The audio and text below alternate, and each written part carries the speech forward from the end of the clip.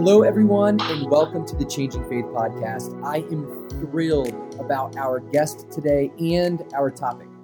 First, our topic. If you're alive and you're living in the United States and you have a pulse, you are well aware of the division and anger that exists today. It seems to have infiltrated every single area of life. People are divided in the arena of faith, definitely in the arena of politics. It's come between family and friendships. And some would say it's actually not getting better. But what I'm learning, there are many people working toward unity today, not in spite of differences, but right in the midst of differences, with the belief that we can still work together and come together and live together in unity. And one of those people doing good work in this arena is Hilton. Alan is our guest today. He worked for a long time to bring people together across differences as a professor, both at Yale Divinity School and before that, St. Mary's College of California, and as a minister, serving in New Canaan, Connecticut, Seattle, Washington, and Wayzata, Minnesota. He now devotes all of his work and his time and his effort to bringing people together across differences. And Alan's the author of a new book titled A House United. He lives in Austin, Texas with his wife, Liz, and their teen and tween sons, Sam and Isaac, and their Labradoodle, Watson. Alan, welcome to the Changing Faith podcast. Thank you, Michael. It's great to be with you. So first, let's talk about the Labradoodle, because we just got one for Christmas. I love it. Yeah. I love it. So how old? Just over 3 months now. And people in Denver who know me are shocked because apparently for a long time, people thought that I was not a dog lover. But did you send off bad signals or what gave them that idea, Michael? It's not so much the dogs, it was the dog owners. So I won't get into that in case we have some listeners that are poor dog owners. Just going to say, there's certain ways people treat their dogs and certain things they don't clean up that after a while it gets old. But yeah, that's right. Yeah, it's been fun so far. He's actually laying right at my feet in the sunshine, sunning himself and sleeping as we do this. So very good. My Watson, our Labradoodle, is over lying next to the couch. So perfect. Well, hopefully they'll stay asleep. So yeah. But second, and more importantly, what should our listeners know about you right from the start as we get started together? So I lived, as you said, in the academic world and then in the church world as a professor and then as a minister. And all the time watched people I loved who disagreed with one another but didn't know each other. And over time, people on the right and the left became more and more angry at the people they didn't know. And I had experienced these people as generative, faithful folks, but they were getting more and more to stereotyping one another across those differences in very derogatory, dismissive, disdainful ways. And the pressure built inside me, and I think it was God's call kind of building. The pressure built inside me to get them to meet one another, because they would have at least respected one another on different levels than they were from a distance, right? Yeah. So House United and my work with it started back while I was a professor and minister, just in my trying to do that to some extent. But at some point when the numbers of polarization, the sociologists were telling us we're getting near where the Civil War times were for polarization. Yeah. And as that became more and more palpable and clear, I thought, I should probably jump out and do this all the time. Yeah. And so the origin of this work is in my experience of faithful, good, devout, and well-meaning people on both sides of the aisle who were starting to hate one another without knowing each other. Yeah. And you and I met because I actually basically cold called you after reading the book. It was very fun. And it was inspiring. And part of the reason it was inspiring is a close friend of mine who would say that she's at a different place from me politically and theologically. She told me about the book. And one of the things we've long talked about is unity. So when she gave me the book, I was a bit skeptical, and then I read it. And then I was like, I've got to talk to this guy. So tell us a little bit about the book, and then we'll dive a little bit more deeply into some of the content. Yeah, when you mentioned this sort of progression of division in our culture, and we've all seen it. Anybody who's been alive for more than 15 years has seen it grow, right? And you mentioned in your opening that it doesn't seem to be getting better, right? And when I started the book in 2015, 2014 into 2015, I was going to blow the whistle on American polarization, right? I was going to tell people, hey, we're divided, and it was going to be news. And then, of course, the 2016 campaign came, and everybody knew, right? The campaign was rough, but there had been rough campaigns before. I think everybody realized that this was in a new category. This was at a new level of division. And so I had to start the book over, right? And it became a first half that says, here's where we are and maybe some of the reasons how that we got here. So chapter 1 is we're pretty divided in all the statistics and stories of division. And then it goes to, well, the church hasn't exactly been an innocent bystander. Christians throughout the ages have been divisive, and in this setting, we're the culture wars people. So maybe it's kind of on our bat a little bit that this has happened, certainly on our watch. And then over to some sense of why this might happen in human communities. And so it looks at, I look in the book at, what is it about being human that makes us prone to divide and have tribes and even start to think that we're superior within our tribe to the other tribes. And then finally to, well, if all human communities have been that way and prone to division, why is ours on steroids, right? Yeah. Why do we become the people who are most polarized in American history and among world cultures pretty polarized? And so I go to, we've got these echo chambers. We choose our news. Yeah. We locate within communities that are like us. So the first half of the book is where do we find ourselves and how did we get here? Yep. And then the second half is, why would we want to change that and how could we change it? Yeah. And so the why is I go to 1 Corinthians 12 and show Paul's value for the diversity of gifts, right? God has made us different for a purpose. And most times in churches when we talk that way, it's about who can play the trumpet better or who can speak better, or right. But I started to toy with the thought that maybe conservatives and liberals were made this way.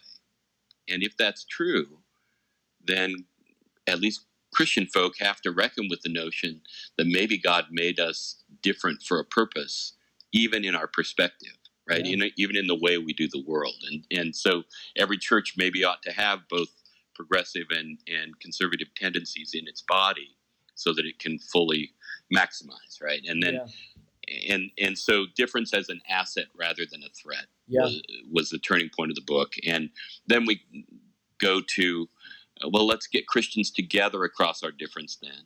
And then let's talk about the hard things together in courageous conversations. So the first is Christian mingle, and the second is courageous conversations. And then finally, if we get good at this, our world is falling apart. What if churches became a primary asset to our culture by being the place where people come together? Yeah. And this is, you and I have talked a little bit about it before. This is a real live option. I mean, if a church gets good at talking about hard things and the city council can't do that, why not put out a shingle and help them figure out how to do it, right? Yeah. And so when Jesus prays that believers, he says, I pray not only for these, my disciples, but also for those who will believe through their words, that they all may be one. Every time he talks about unity, Jesus then goes to, so the world may know that you sent me, yes, and that you love me as you love them, right? Love them as you love me. And so Jesus sees an impact of unity going beyond the church walls and into the world. Yep. And that fascinates me. Christian unity as a mission strategy fascinates me. And that's kind of the driver of the book, but we got to get better at the early parts in order to get around to being good for the world. Yeah. So that's the book in a quick run. So unpack some. You make a lot of observations about how we got here that I think were incredibly helpful. And the reason I say they're helpful is, first, you don't stop there. You don't just say, this is why we're divided, and then that's the sum total of the book. But I think it is helpful, for at least for me and for others I know who I've told them, you've got to read this book, to kind of have a lens of, this is why we are where we are. And so I think it's your first chapter, you talk about the divided states of America, very close to the words of our poet Eminem, who refers to the divided states of embarrassment. Nice. But can you share some of those things, especially at a political level? Because I feel like a lot of people are looking at the political world and are just, I literally said to my wife, I think it was Friday or Saturday, it's just getting crazier and crazier in Washington. So what are some of those observations that you made regarding the division there? So the sociologists take two levels of polarization. Sociologists will say there's an elite level, which is the politicians, and there's a popular level, which is the rest of us, right? And so the way people vote, the way they engage in conversation in Congress or in the political world will be the elite level polarization. Popular is just how people relate to one another. So that includes blogs, social media, engagement of any kind for people, right? What you're asking about is the first. It's how did we get so far from camp with the way we treat one another in politics? It wasn't that long ago that politicians thought their job was to get stuff done together. Yeah. Right. And they disagreed often on how it ought to get done, but they knew that they had to trade and they knew they had to engage, and they would ultimately give ground on one thing in order to gain another thing. One of the things that I noticed as I did the research for the book, and have noticed even more since, is pure types are in, right? There are more people who in Congress are voting all red or all blue, right? You know the phenomenon. This vote on the way to end the current government shutdown. When the Democrats took the House last week, they proposed this, and 2 Republicans voted with the Democrats, and all Democrats voted for it, right? If you look back even 15 years, 2 Republicans voting for a blue issue or a bunch of Democrats voting for a red issue was not abnormal. Yeah. But now there's this sort of herd mentality that has come through some things that happened, oddly enough, out of good intention. And I don't want to go long on this because it may sound a little bit like inside political baseball.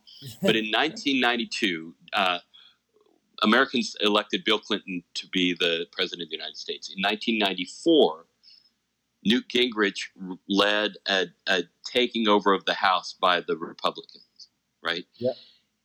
When that happened, Newt Gingrich told all his congresspeople, okay, you've always lived in Washington, and that's great, but you don't know your people, and they don't know you. So go and live in your districts, right? So Gingrich, part of the revolution was go out, live at home, and come vote in Washington rather than the other way around, right? Rather than live in Washington and go have vacation at home. Right. And so they did, but the ancillary or collateral damage of that, nobody saw coming, which was suddenly people who had lived in Washington together, left, right, middle, and gone to each other's kids' soccer games and gone to the opera together and had dinner together, this sort of community of politicians no longer existed because they didn't go to the opera together and they didn't go to games together. And so being home in their district seemed like a good idea, but it was one of the first steps toward dividing the the whole process, Wow. right? Because if I don't know you, it's not as easy for me to make a deal with you. Yeah. And so things like that started to happen, and then it grew because it was exploited by leaders. They exploited the distance, and now we're way, way, way over, far apart. Right? Fascinating. It begins with the breakdown of relationships. Yeah, that's right. And that's the way every division starts. Yeah. But this one just got magnified by a lot of other processes. So fascinating. And you already mentioned, but then you talk about how the church, I don't know if it's that the church has followed suit, but how the church has just continued, in not in every sector, but in many, to sow division. And you use a couple of different examples in the book of where you've seen this. Can you share about some of those and maybe even some of the causes of the division there? So we should sort of context this by the fact that religions have been characterized by division since the beginning of time. Yep. It's one of the things I want to push on with House United and with our conversation, and anybody who will join us is religion. My belief, my firm conviction is that religion is not inherently divisive, but it is tempting for religion to become that, right? For people to think, okay, I just found truth, right? Which is a glorious experience. I just found truth. The light just came on. And in time start to think that light is the only way to see this. And people who don't see it this way are, in some forms, going to hell. In other forms, are outside the company of the blessed, or however, right? And so it's got some inherent division in it. But the parts of American history and recent American history that I go to in the book are we talk about the fundamentalist liberal divide as if it's a part of the furniture, but it really didn't exist until the early 20th century, when there were fundamentals laid down by R.A. Torrey, and then they became a sort of galvanizing point for what was then a growing sub-movement within Christianity, right? It was invigorating, and it moved into a sort of conflict between people who held to those and people who didn't hold to those, and they mutually attacked one another. In the book, I put J. Gresham Machen, who was a professor at Princeton Seminary, and I lived in his dorm room when I was there, right? I lived in Alexander IV, where J. Gresham Machen had lived, and he was a conservative theologian who's famous for his Greek introduction, but was a guy who tried to start a movement at Princeton, but felt like he was being alienated by progressive Christian professors, right? So he went off and started Westminster Presbyterian Seminary in Philadelphia, and the two movements became at odds. His counterpart was Harry Emerson Fosdick, at least as I portrayed in the book.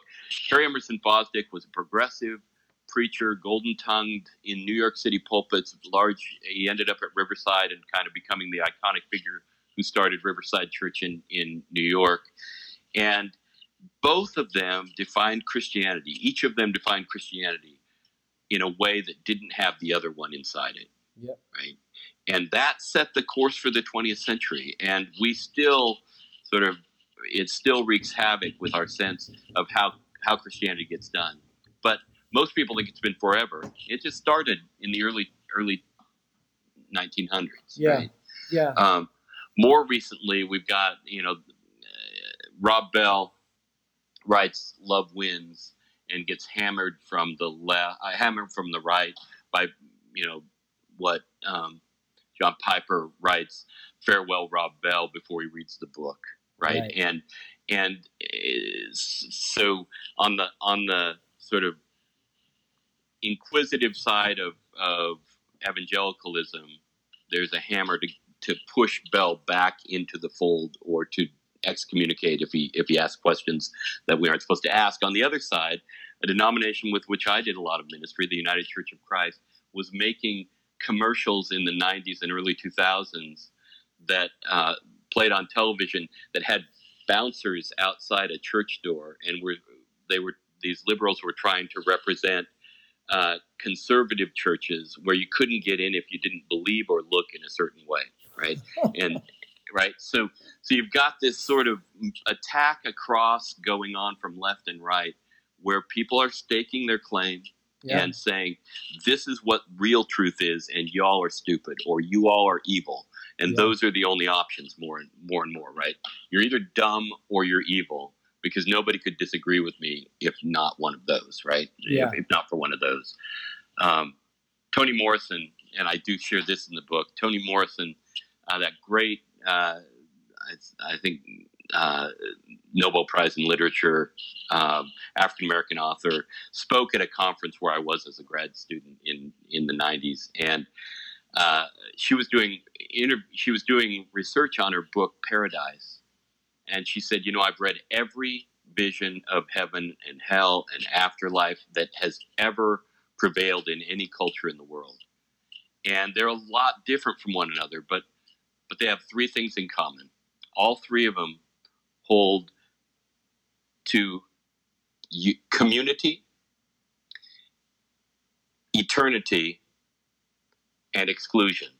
Yeah. You and me together forever without them. And I think we've seen that in different ways pop up in the church. Jesus prayed for something opposite that, right? Yeah. But what are some of the practices and some ways that we can begin to transcend the differences and move toward a more generous way of seeing and living? And I ask that specifically because I think a lot of people feel paralyzed in my experience, and they're waiting for some magnanimous personality and human being that can come in and wave a wand and bring everyone together around a bonfire. Yeah.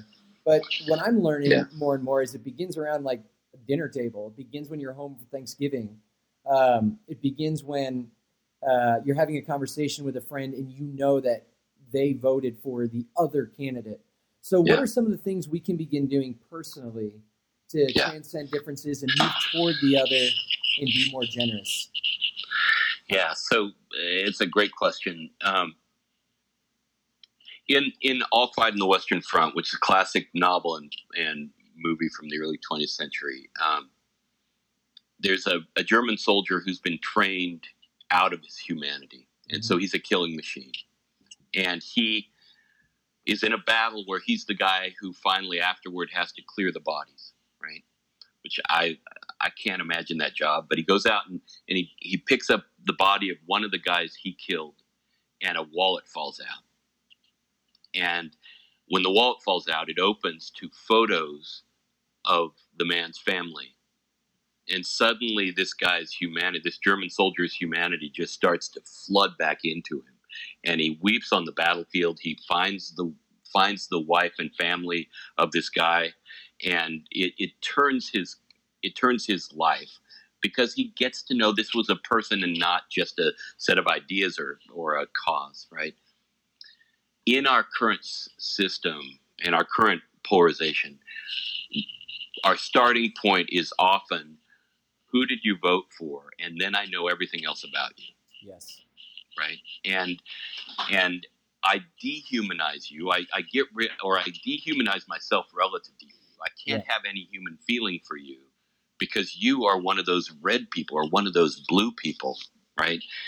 And so step one in personal interaction, as I try to work with individuals and churches and corporations, and step one is some kind of empathetic run at, God created and Christ died for this person, right? And there is intrinsic value in this person because of those things. So my job initially with this person is to get that value, to understand that exists. My first run is, this is a person God values highly. I'm going to hang with them somehow, right? Yeah. And then I get to, well, how can you disagree with me? But the starting point is some kind of empathic community, because if we have empathy before we get into the conversation that divides us, the chances of our listening longer, the chances of our staying in the conversation long enough to get the other person go up astronomically, right? Psychologists, sociologists tell us that we've got a whole lot better chance of listening and learning from somebody if we value them. Yeah. Right. So that seems to me job one. By the way, I think you're entirely right about what people are waiting for, because people feel icky about having enemies in their own town, right? Yeah. Icky being a scientific term. And when I go to churches, I'm a decent preacher, and I can hold my own. But the sermons I found 3 or 4 years ago, the sermons for which people clapped or stood up and clapped were sermons on this. Yeah. And I very quickly learned that they want change, but they don't know how to do it. Right? Yes. They don't know how to get out of these ruts. They don't want to have enemies, but they don't know how to make them into friends, because they're being taught by all kinds of culture that we should alienate from one another, right? And so you and I talked about this, that you have this book come out, and then there's other books that have come out since too. I think Ben Sass is the one who wrote the book Then. There's a lot of work happening on the ground.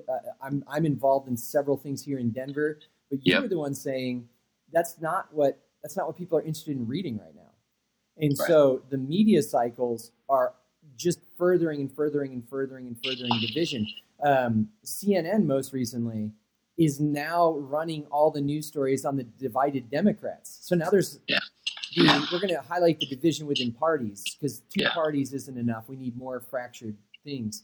And it is interesting to note, as I speak with people, to your point, the sermons that people get excited about is, I don't know people who are pumping their fist in the air over this division. I think people are tired of it, and to your point, they don't know what to do. Yeah. Well, I'm excited about what you all are doing at your church, and you are doing in Denver and beyond, because what I really discovered is people are ready to move toward one another, and they just don't know how. So they need leaders. Yeah. Right. They need people who will say, and it doesn't mean that the leaders like you and me and others, doesn't mean that we're great at it. It just means that we've decided to put our mind toward it and see it as faithful. Right. Yeah.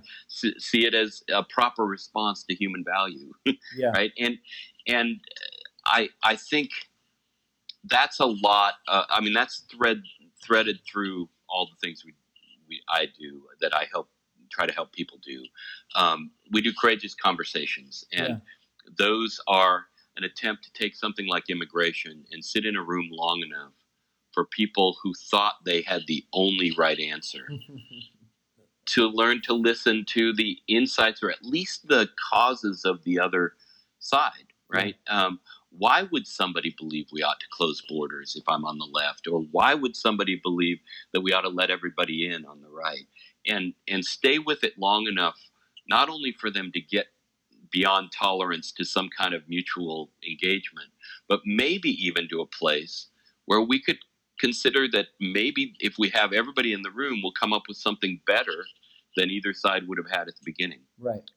So move all the way from tolerance to mutual respect, onto mutual learning, and way to the pinnacle of collaboration. Yeah. Right? We get to a point where, hey, we can come up with a better idea because we have difference in the room. Yeah. Right. That people love to start to feel their way up that staircase. Right? Yeah.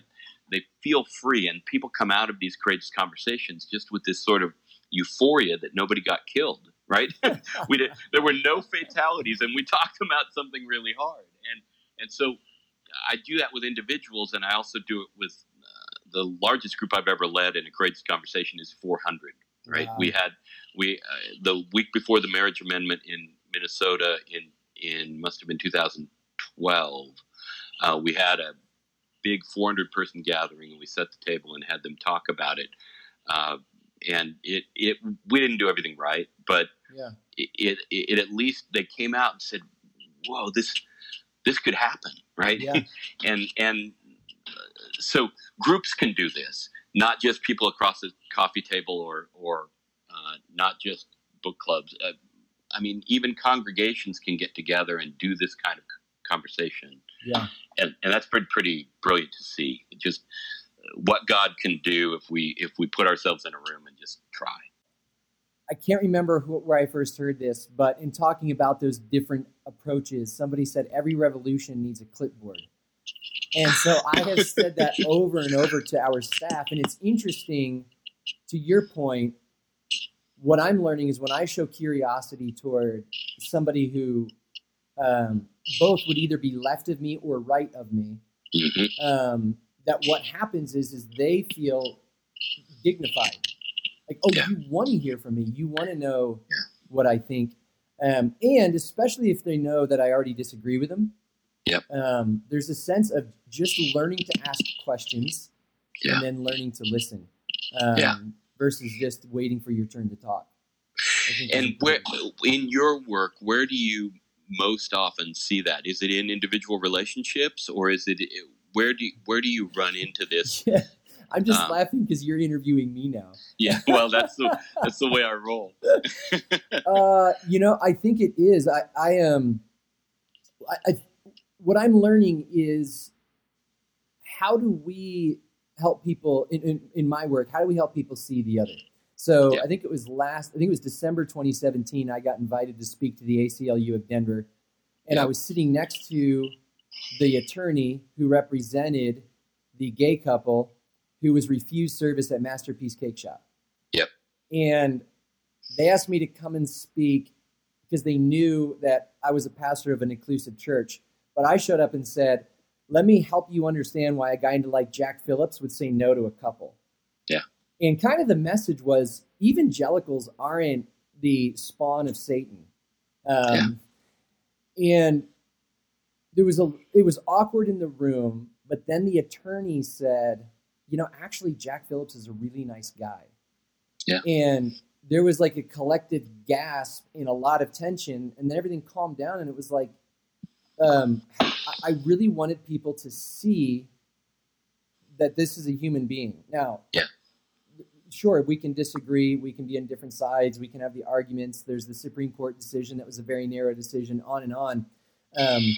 But that's what I'm often trying to do. The pain of that, for anyone who's listening, as we always talk about next steps, is when you show up with your tribe, so to speak, and then offer insights for what they would consider the other or the enemy or them, you oftentimes will get thrown into, oh, you're one of them. Yeah. Even though they know you're not, that the third way, the transcendent way, the bringing together, it can be, the challenge is it can be very lonely. Yes. And that's, I think, why I've been so encouraged just in our conversations, Alan, that like there are other people doing this, and the more people do it, the more people notice. Let me ask this. We do live in a culture right now, and many have commented on this. Jonathan Haidt has written extensively about it. Ken Wilber, Richard Rohr, John McWhorter.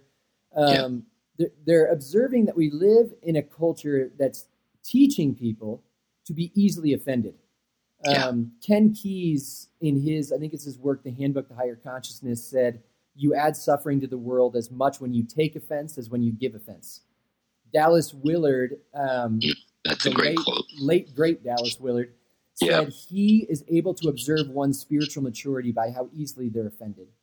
And so you brush past, you talk a few times about Jonathan Haidt's book, The Righteous Mind. But what are some ways past this very easily offended call-out culture that we seem to be in, that to me is as devoid of grace as the most legalistic right-wing church that I've ever been in? John, by the way, Jonathan Haidt, he tweeted out his New Year's resolutions, and they were all about taking less offense. Yes. Right. And that's a huge part of any success in this, right? And so how do we become a people who aren't so defensive, who aren't so we kind of defensively offensive, right? And one of the cool things that I've seen, and you've seen too, is when people relax their usual hypersensitivity to difference, because it's default mode, as you're saying. It's default mode right now for us to wait for that trigger, right? For people to wait for the trigger, whether it's from the left or from the right, for people to wait for that sign that the other person is just not my kind of person. And we're very quick to do it. And it's extremely fun to watch. I was in a room in Connecticut doing a courageous conversation on politically correct speech. Right, we were throwing around, how people experience speech restriction versus speech freedom, and there was a person there who was from a left-wing college, and another person who had kind of come up through the ranks of business, and the one was a female and the other was a male, and they started out with this default sense of the other's absolute wrongness and absolute kind of wickedness in a way, right?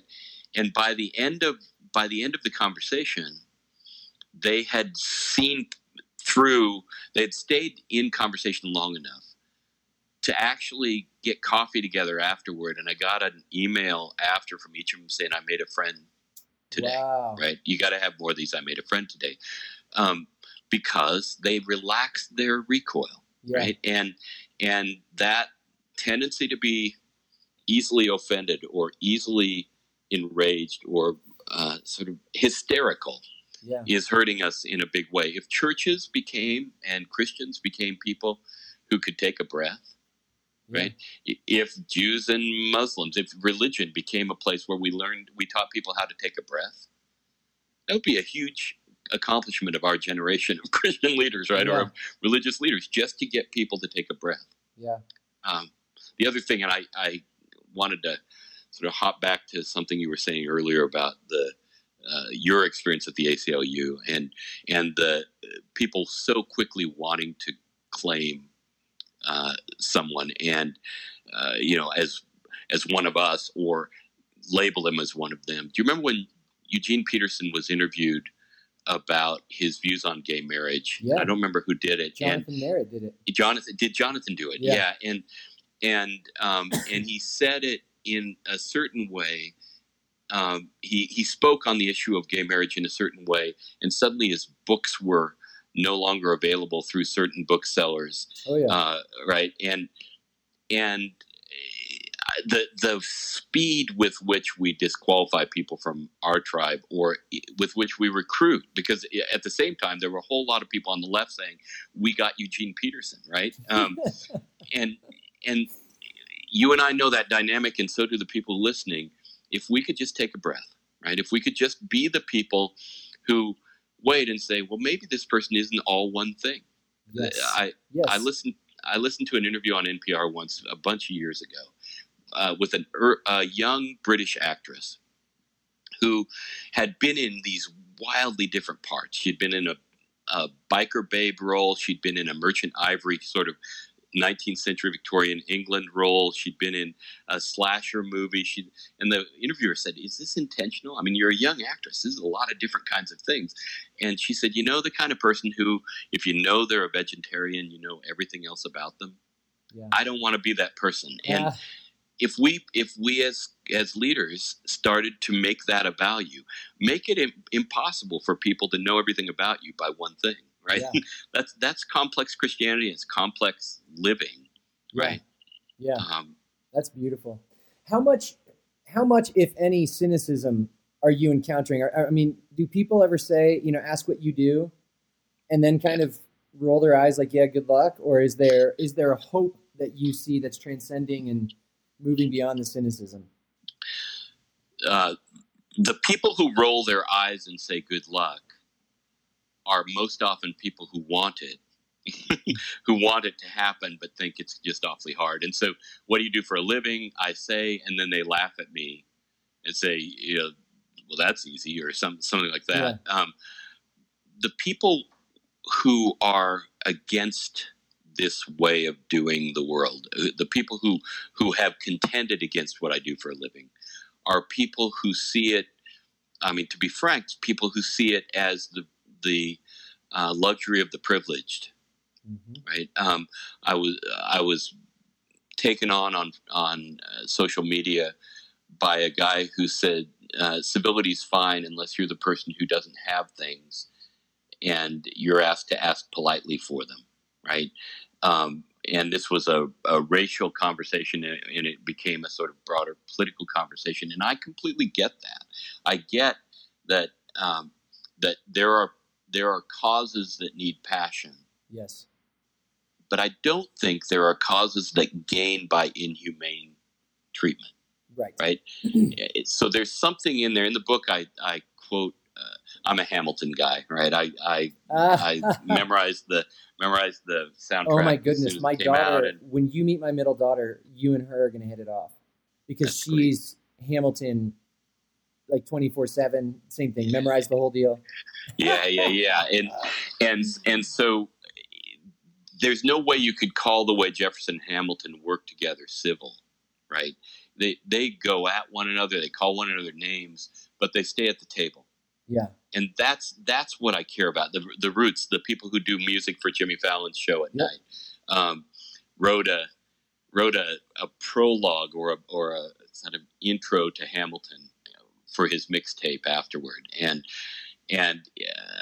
they featured this painting of the founding fathers, in which they're all standing in line. It's by John Trumbull, and they're all standing in line very graciously and politely, talking to one another. And the hip hop line that the Roots wrote. You ever see a painting by John Trumbull, founding fathers, standing in line, looking all humble, patiently waiting to sign a declaration to make a new nation, not a single grumble, right? Yeah. But the reality is messier and richer, kid. The reality is not a pretty picture, kid. Every cabinet meeting is a full-on rumble. What I'm about to show you is no John Trumbull, right? I get that strong passions in the idea world make for conflict, right? They make for good conflict if we stay at the table. It's when we shout across a barricade, right, where we shout across the chasm to people we aren't ready to engage, that I think inhumanity is out. Yeah. Does that make sense? Yeah. Because I think there's a fine line. I think civility can get overplayed. And that's the people who oppose this way of doing, and the people you've talked about earlier who are trying to get this done, people who oppose that are saying, you just want everybody to play nice. And when everybody plays nice, the rich get richer and the powerful stay in power, right?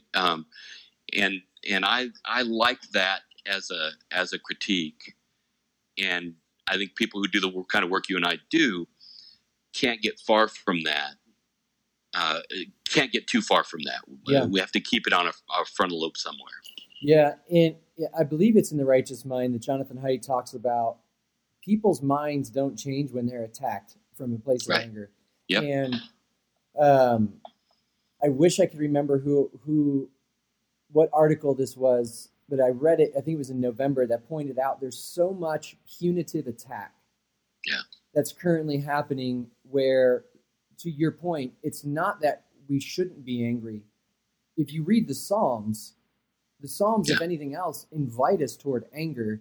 It's you're this kind of person, therefore I know who you are, and I'm going to attack you because whatever is happening in the world is 100% your fault. When that happens, every bit of research shows that the person receiving that attack is actually entrenched further into the way that they're thinking and will retreat further into their tribe. And it doesn't bring about unity. So and it's the opposite. And I think that's the fallacy in what's going on. That's the major flaw is, okay, you have a position that you think is true in the world, right? How are you going to expand the number of people who think that's true? Yeah. Yeah. And the president of Notre Dame had a piece in the Wall Street Journal a decade ago in which he said persuasion is the key to civility. Yeah. If we actually think I want to persuade you of something. We have to treat one another as humans and respect one another at some level. People don't, as you just said, people don't get converted to the views of people who are shouting at them. Right. Right. It just doesn't produce transformation. No, not at all. Yeah. It doesn't work in parenting either, incidentally. No? See, it's working great for us. Yeah, good luck with that. So, Alan, I know you have an online presence. Where can people find you online? So, www.houseunitedmovement.org is the website. I've told you before that it's an embarrassing kind of placeholder, but I'm actually today working on putting it more current. So that's a decent place to find me. In that setting, I am updating now where I'm going to be when. So what churches, what universities, what seminaries. So my schedule, if people want to find me. The other ways to get me are on Facebook. House United Movement is the name of the Facebook page, and I'm Rev Prof Hilton on Twitter. Perfect. And the book is titled A House United, and that's on Amazon and anywhere books are sold, pretty much, right? Anywhere books are sold. Great. And I can't encourage our listeners, buy the book. I'm always shameless in promoting other people's material. But truly, I think this is the second time I've read a book and did everything I could to find the author. Because that was really one of the best phone calls I've gotten. Well, I loved Michael. You called and I saw. I don't usually answer area codes that I don't know, but I thought, well, it's Denver, and there you were, and what a great conversation that was, and I so appreciate this conversation. Yeah. I love talking to you. Yeah, it's been fun. Well, thank you for being here on the Changing Faith podcast, my friend. It's been fun. And thanks. I'll talk to you soon. To more conversations. I don't know, probably on the golf course, maybe cigars, some bourbon will be in there or something. But and thank all of you for joining with us as well. My hope and prayer for all of us is that we would find ourselves moving toward the other, moving toward those with whom we disagree, and doing so with great love and grace and compassion for the sake of unity. And as Alan pointed out earlier, so that the world would know more about who Jesus is. So that is it for today.